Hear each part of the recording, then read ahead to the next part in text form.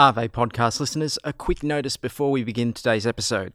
In our next recording session, Rhiannon and I will be recording a Q&A episode. So if you've got any questions that you'd like to ask about ancient Rome, about the podcast, about anything within reason, then please send them to us. You can go to our Facebook page, Emperors of Rome, where there's a pinned topic there. You can send us an email, emperorspodcast@gmail.com, or you can send us a tweet. We're also asking that if you've got a phone and can record yourself asking your question, then please send that through to us and we'll see if we can use it in the edit. So you've got about a week, so ask your questions now. And now for the podcast.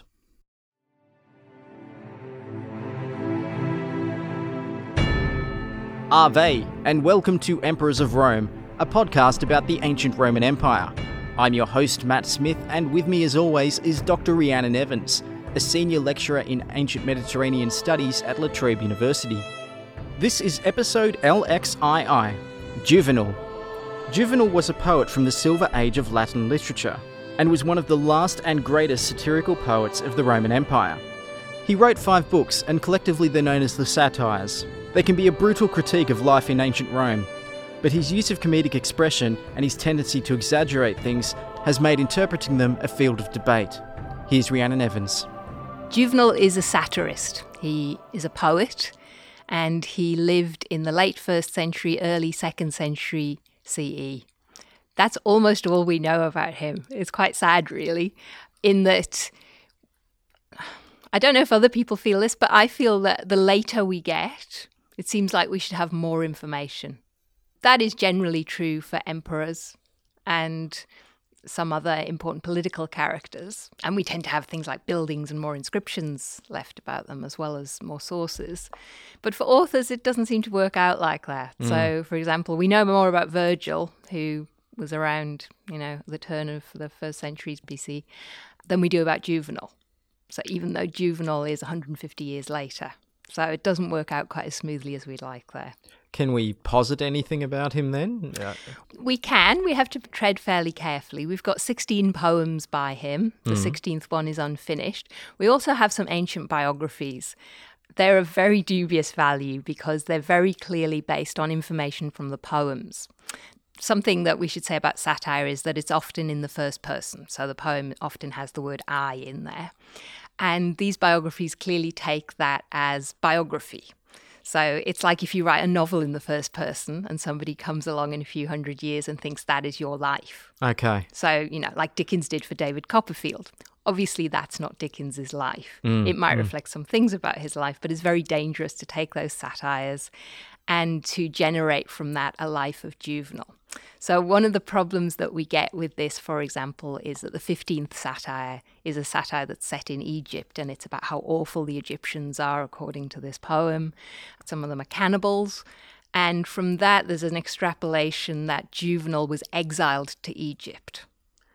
Now, that's obviously not a very firm basis for that kind of analysis, that kind of outcome.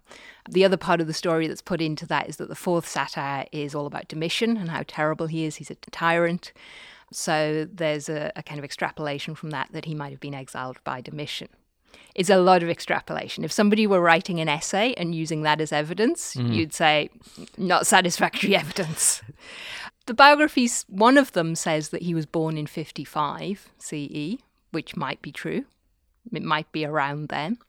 But the earliest date that we can get from his poems, and this is something reliable, because if he knows it's happened, then it's already happened when he started writing. Well, it's actually about the death of Domitian. So the earliest event that he records is from 96 CE. Okay. So we know he's writing after that time. And the latest event that he talks about is actually from that 15th satire on Egypt, where he names the year in which he claims this thing happened, the cannibalism of the Egyptians. And he says that it was in the consulship of a particular guy who was consul in 127 CE. So he actually names the consul. He says the consulship of Juncus. Okay, and Juncus was a consul in that year. He's know not that writing ancient Roman science fiction. No. Okay. This is unless he was foreseeing the future in ways we can't tell, then he was still around in 127. We know that from consular records. Okay. So we can say that he's writing between 96 and 127, maybe outside of that. Some of the biographies say that he survived Hadrian. So there you go. He's kind of from around Domitian to Hadrian, put him somewhere in the middle of all of that.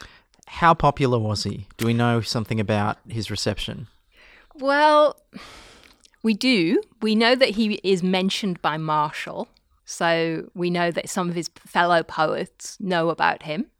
And at this point, of course, we should refer back to our podcast on Martial. Yes. So go listen to that if you don't know who Martial is. We need to do another Martial podcast, I think. Yeah, well, there's lots of Martial, so we could do.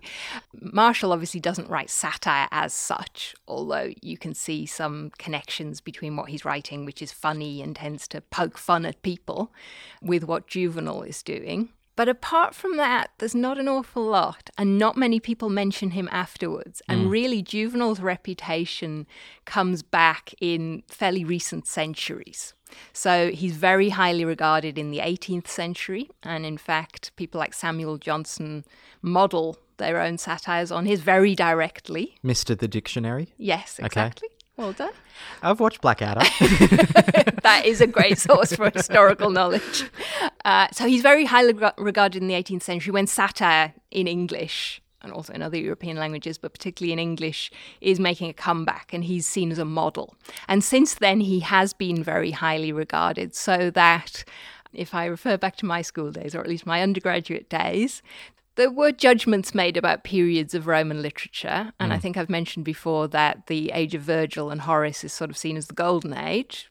People don't talk in those terms anymore, and it was sort of dying out even by the time I was an undergraduate. But Juvenal, because he's later, is sort of in the Silver Age. Nevertheless, along with Tacitus, he was considered one of the writers worth reading. Yes, Martial was not, by the way. But that's all a contemporary interpretation. Very little from antiquity. Yeah. He may not have been well regarded at all. And as you say, well, Martial wasn't well regarded in more recent times for a while, but he seemed to be, the headline act back in ancient Rome. So times change. At least he claims. Yeah, well. Okay, so can you explain to me, what is Roman satire then?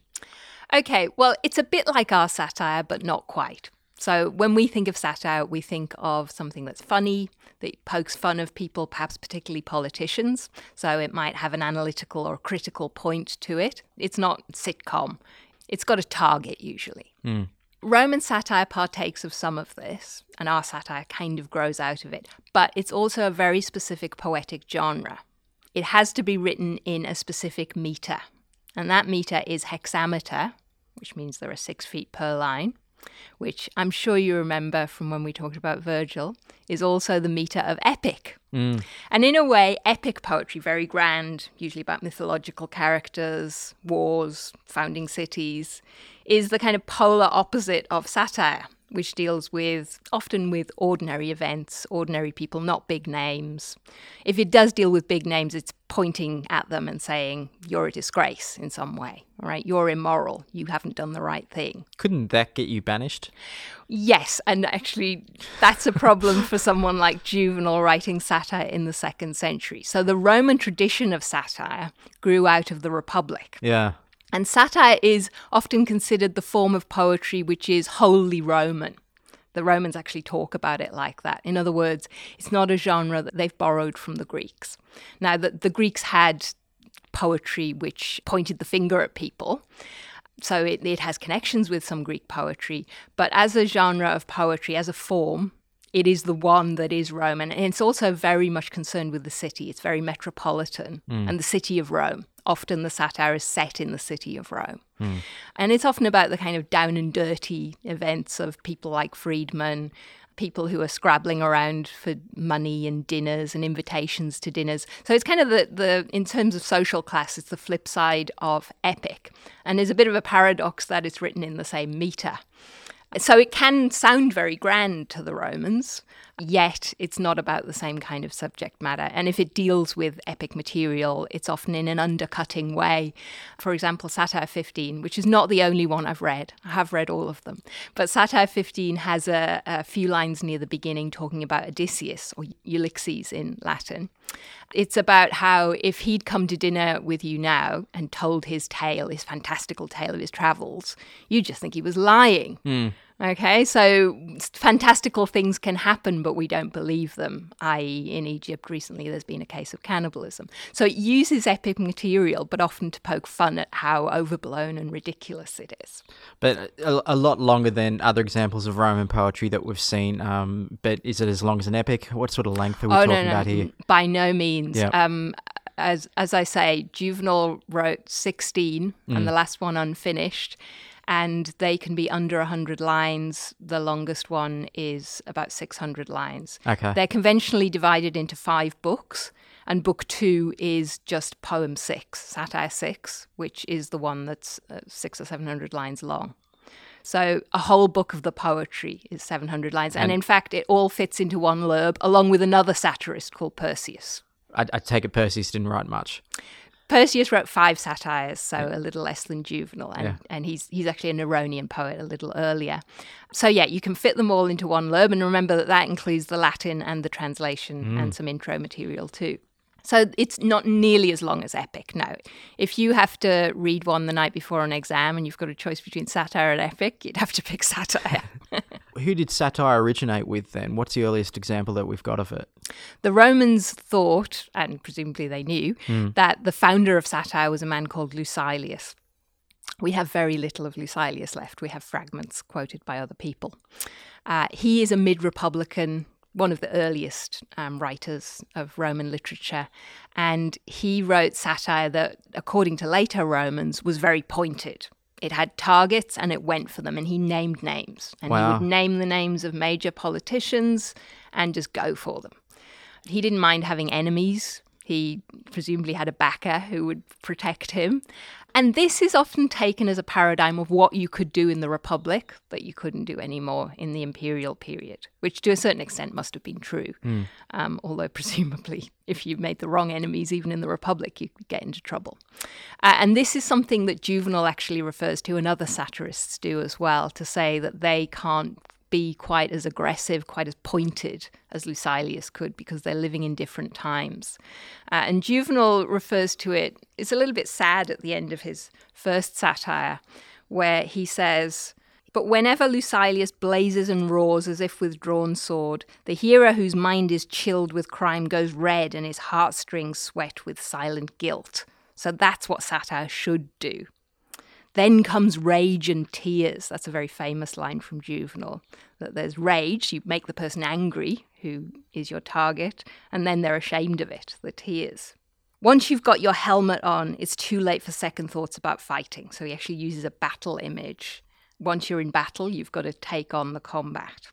That's what the person is imagined as saying to him. Then Juvenal, the I of the poem, says in reply, "Okay then, I'll see what I can get away with saying against the people whose ashes are covered by the Flaminian and the Latin roads." In other words, I'm going to have a go at the dead. They're safer. Yep. So that's quite sad in a way, that you can no longer do what Lucilius did. You can no longer point a finger at the living. You have to be careful. You have to couch it in different terms. And one of Juvenal's main targets, as a whole satire against him, is Domitian. He also has a go at Nero. Nero's very long gone by the time Juvenal's writing. Yeah. So it does say something about second century culture. You know, he never mentions Trajan and Hadrian. They're out of bounds. All right, so let's wade into his satires a little bit then. So what is Juvenal telling us about the Rome that he lives in? He writes a lot about Rome, and as I say, that's typical of satire. But I think perhaps Juvenal more than anybody. And he has a whole satire about Rome and how terrible it is, his third satire, which is a conversation with a friend of his, and it's set mostly in the voice of his friend Umbricius. His name means shadow man, ghost man. And he's leaving Rome. He can't take it anymore. And at the beginning of the poem, Juvenal says, "Oh, I'm really sad to see my friend. He's going off to Cumae, which is on the Bay of Naples. He wants the quiet life." Nice. It's like a sea change kind of parallel. And the rest of the satire, the 300 lines of it, is Umbricius laying out why he's leaving, what he can't stand about Rome. It's too noisy, it's corrupt, especially, and this comes up elsewhere in the voice of the narrator, you can't get ahead as an honest person in Rome. You have to be deceitful. The people who get ahead are these upstarts, and particularly upstart Greeks. It's basically a racist poem about Greeks, we would say. We would call it some kind of ethnic hatred poem. So some of the famous lines from Satire 3 are when Juvenal says, or rather in the voice of Umbricius, he says, I can't stand a Greek city, a Graecam urbem. I can't stand this anymore. Greeks can turn their hand to anything, says Umbricius. They're kind of jack of all trades. If you want them to be a flatterer, they'll be a flatterer. If you want them to be a dancer, they're able to do that. I can't do all of that, so I can't get ahead here. And there's very much this persona which Juvenal himself adopts elsewhere, this idea, which is not entirely untimely, of kind of entitlement that these characters have, that they're freeborn Romans. Why are they not being given money and position? Other people are coming in and taking it with all of their talents and their deceitfulness and their abilities. Now, it's thought by some scholars that we're meant to laugh at this character, that we're meant to see through it and laugh at them. So it's not necessarily a hateful poem about Greeks. It's very hard to know the tone because these poems would have been performed originally, and you can do a lot with tone. If they had some kind of antipathy towards Greeks, perhaps they would have just read it straight. Yeah. However, if they were able to see that this character was kind of ridiculous, for one thing, he shows off a lot of Greek learning, as most educated Romans did, then perhaps it's the character himself who's being satirized. So is he maybe some way having a dig at Hadrian? Hadrian, the lover of Greek culture? It would be hard not to see it like that, although this is an early satire, so it might be pre-Hadrianic. It probably is. Yes. Certainly it would be hard to reread that poem once Hadrian is emperor without thinking of him. One of the things about this poem that people do try to make contemporary relevance out of them is that at one point the narrator says, there's always building work going on. It's always dangerous. It's noisy and you're tripping over bits of stone that are being put into place. That is sometimes thought to be a bit of a dig at Trajan, at all the works that went into his new forum, his massive forum that he's building with the column and the libraries and the markets behind it. That would have been a lot of upheaval in Rome, and there might be a contemporary reference there. But as you can see, he never mentions Trajan. He doesn't mention the place. It's in somebody else's voice, and they're just saying very generally, there's always building going on. Yeah. So he's kind of hiding behind a lot of layers there. All right, so he's had a dig at the Greeks. What else do his poems tell us about contemporary Rome? Well, one of the things that he inveighs against is that there's, we have to think about these poems being read out in public. But in the very first satire, he talks about there being loads of bad poetry. In Satire 1, he has a very famous statement where he says, you ask me why I'm writing this. Well, here's a list of things that really annoy me about contemporary society. One of them is, if I have to stand for hours and listen to somebody else's goddamn epic. What particular god did he damn? was that Rhiannon having something? That's me. That's me trying not to swear. He actually talks about Telephus or Orestes, so mythological characters. Orestes is part of that whole House of Atreus connected to the Trojan War myth.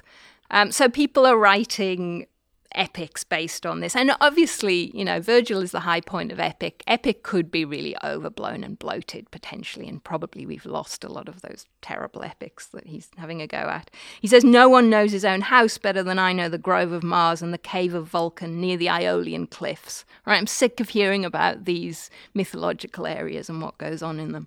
What the winds are up to, which ghosts Aeacus is torturing, the origin of the other guy waltzing off with that filched golden mini fleece. That's Jason. The size of the ash trees hurled by Monicus, and then some of them are more obscure myths than others. He talks about these non-stop reciters. If I have to stand in the sun and hear this any longer, then I'm going to go crazy. And he says, with these kind of conditions, and this is the famous line, Poem 1, line 30, it's difficult not to write satire. Mm-hmm. So there's this persona of, I'm just bursting with these things I need to complain about. It's a very angry persona, at least in the early satires. I've been quoting, I should acknowledge this, from the Lerb, which the translation is reasonably new, by Susanna Braund. And she also has a book, her earliest book is called Beyond Anger, which is about Juvenal's satires after the first six, where he no longer has quite that same kind of persona. becomes more philosophical. So it does change. But in the early ones, which in some ways are the more popular ones because I think people like to see that rage expressed, we do get a lot of that seething anger. I just can't contain myself any longer. I need to let this out via this poetry. Women? Women. Okay. I mentioned that the poems are divided into 5 books and that book 2 is just one poem. Mm-hmm. Okay, so that is Satire 6, and Satire 6 is long. Satire 6 is the longest poem. It's a satire on women, or to be more accurate, it's a satire on marriage. And it starts off by saying, I can't believe my friend's getting married. What is he thinking? Here's all the things that are wrong with women. Wow. And it's 600 lines of women are terrible. Don't hold back. I actually love this poem, but it's not about self-hatred. And again, it may well be that there's a kind of distance between the persona, the mask that the satirist's putting on, and the reality. Let's hope so. It's got a very funny beginning. The narrator says, well, I believe at some time in the past, in the golden age, women were chaste and they were good. But he paints this picture of a kind of mountainous, hairy wife. That's when they were chaste, when they were very primitive and lived in caves. Hairier than their acorn-belching husbands, he says.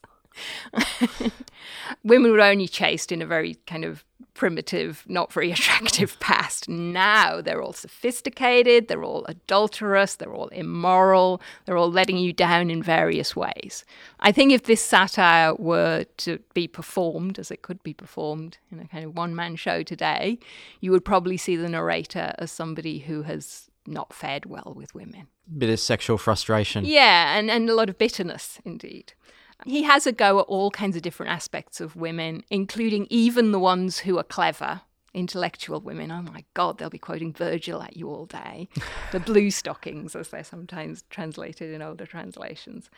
The person who's getting married, interestingly, this links up with some of our other stuff, is given the name Posthumous, which means somebody's passed away. Yeah, it should be, or in origin, it's a name given to boys if they're born after their father has died. Okay. All right, so... Oh, that sounds familiar. Because Agrippa Posthumus. Yeah. Okay, Julia's third son. So the fact that he's got this name that means already dead is a link to what we're meant to think about the idea of getting married. Okay, it's a hint. Yeah.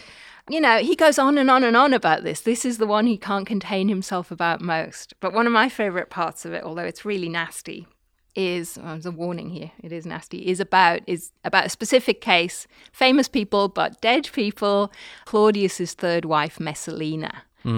He talks about how it doesn't happen to just ordinary men, all right, women are going to let you down, whoever you are. It also happened to people in the imperial palace. It happened to Claudius. Look at what Claudius put up with.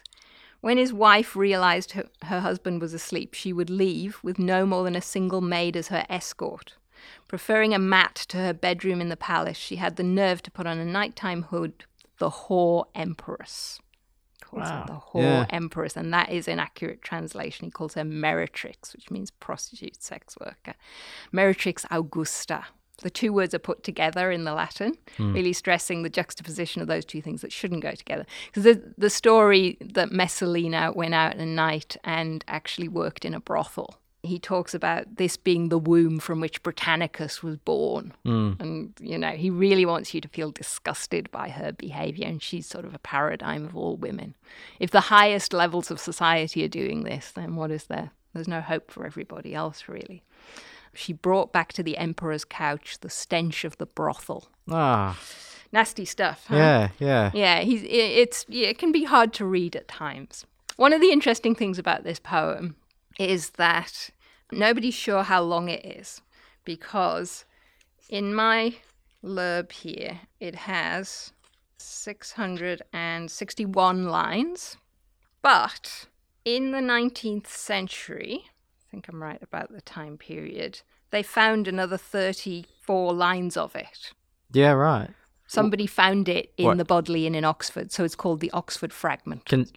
Consecutive lines? Yeah. Well, there's talk about where to stick them. But where to stick them, yeah. In this particular one. But it's a consecutive chunk, though. Yeah. It's 34 lines, a passage that makes sense together. That makes me think that there was censorship somewhere along the lines. Quite possibly. Somewhere along the lines. Thank you, I'll be here all week. Were they 34 particularly racy lines? Yes. There's a lot of racy lines in this poem, as there are in a few of the other poems. Yeah. In fact, I've got this great commentary by a man called Mayer from, I think it was published in 1899, 2 volumes. And it's brilliant, and it's before computers, and he just knows the whole of Latin literature, and he can point to all the parallels. But he does not include satires 2, 6, and 9. So they're the ones everyone goes to read because they're the dirty ones. Yeah, okay. Okay, so 6 is the one on women, and he will not put a commentary on that in there. This one is actually about... this one is about... The Oxford Fragment is about characters called pathics, or Cinaidi. Let's use the word that we used before with Marshall. Is about Cinaidi. In other words, men who enjoy the passive position in homosexual sex. It's about how even they are a danger in the household. So this poem is kind of obsessed with how everybody's a danger. You think you're safe leaving them with somebody who's not interested in women. Well, you're not. They're going to be a danger too. So it's a really paranoid poem in many ways, but a very interesting one in terms of the kind of attitudes towards women that at least might have existed. I'm quite sympathetic with this idea that there's a persona going on here in terms of the narrator, but I don't think that means that it doesn't tell us anything about contemporary attitudes, because if it were just utterly outrageous, if it made no sense to the Romans at all, if they had nothing to connect to, if there weren't the potential for these attitudes, I don't think it would be funny. I don't think it'd be worth writing. So is there a danger of taking a satire like Juvenal's work seriously then, for taking it as it reads? There is very much. This is being done less and less, but in the past, and for very good motives, people wanted to know about what happens in ordinary people's lives. All right, you want to know beyond the big names. And satire deals with the down and dirty of everyday life. It deals with material stuff like food. Juvenal in particular complains about banquets he goes to where the patron's mean and offers different grades of food. So there's better wine for the people that he regards as better people, and Juvenal's off on some distant table with the vinegar, gut rot wine and inferior food. And that may have happened. Maybe there were terrible banquets like that and socially inept people. But it is something that seems to come up in comedy. So it may be a comic trope. And that's the problem. To make a modern parallel, you wouldn't want to take a sitcom and say that represents our everyday life. It might represent aspects of it. Again, you want to connect with it for people to find it funny. Yeah. But you wouldn't say that's what goes on in everybody's household. And that's the danger with Juvenal, apart from the fact that he may well be adopting a persona, so he doesn't necessarily represent an everyday average Joe of Rome. Also, he may be picking particular situations which are tropes of comic poetry, which are topics that come up, the kind of thing we see a lot of. And Juvenal talks about his own poetry as a farrago, which seems to mean a kind of porridge, mixture of stuff. Okay, so that's what satire is really. It's sort of mixed together, talking about the high and low together, talking about ordinary things like food and then dipping into mythological characters. And that's kind of why it's so fascinating and full of info, but also why you can't just take it as a documentary on Roman life. So finally, is there any famous quotes that we should take from Juvenal? There are quite a few, actually, that have just gone into ordinary speech, often about Rome, but not always. I think the most famous one is bread and circuses, which we take to mean people in power use this to kind of keep the people sweet, domesticated and tame. And that's exactly how Juvenal meant it. It's from his 10th satire, where he's talking about how Roman's life is kind of empty. It was redone by Samuel Johnson in a poem called The Vanity of Human Wishes. And he talks exactly about people being kept kind of complacent if they're just offered food and entertainment. Bread and circuses, panem et circenses. He's also got some famous quotes that I think have quite contemporary relevance. Well, I guess that one does too. The line, who will watch the watchers, who will guard the guardians. That's his. That's one of his. I think we use it when we suspect that people in power, people with authority aren't to be trusted. He's actually using it about people who might keep an eye on women, your wife. Oh, right. They might have it away with your wife. So it's much more specific and domestic in Juvenal's case. And the really famous one, I think, is he says, let there be a healthy mind in a healthy body. A much more positive one. Yes. That comes from Juvenal too. That's Dr. Rhiannon Evans, Senior Lecturer in Ancient Mediterranean Studies at La Trobe University, and you've been listening to Emperors of Rome. If you like this podcast, you can subscribe to it in iTunes. Please give it a review or rating because they help us and they make us feel appreciated. And hey, you should always show a podcast that you love them. You can like the Emperors of Rome podcast on Facebook and join in the conversation about this episode. And you can also follow myself and Rhiannon Evans on Twitter. Rhiannon is at Dr. Rhiannon Evans and I'm at Nightlight Guy. We'll have a Q&A episode coming out soon before we return with our next Emperor in February. So until then, I'm Matt Smith. You've been fantastic and thanks for listening.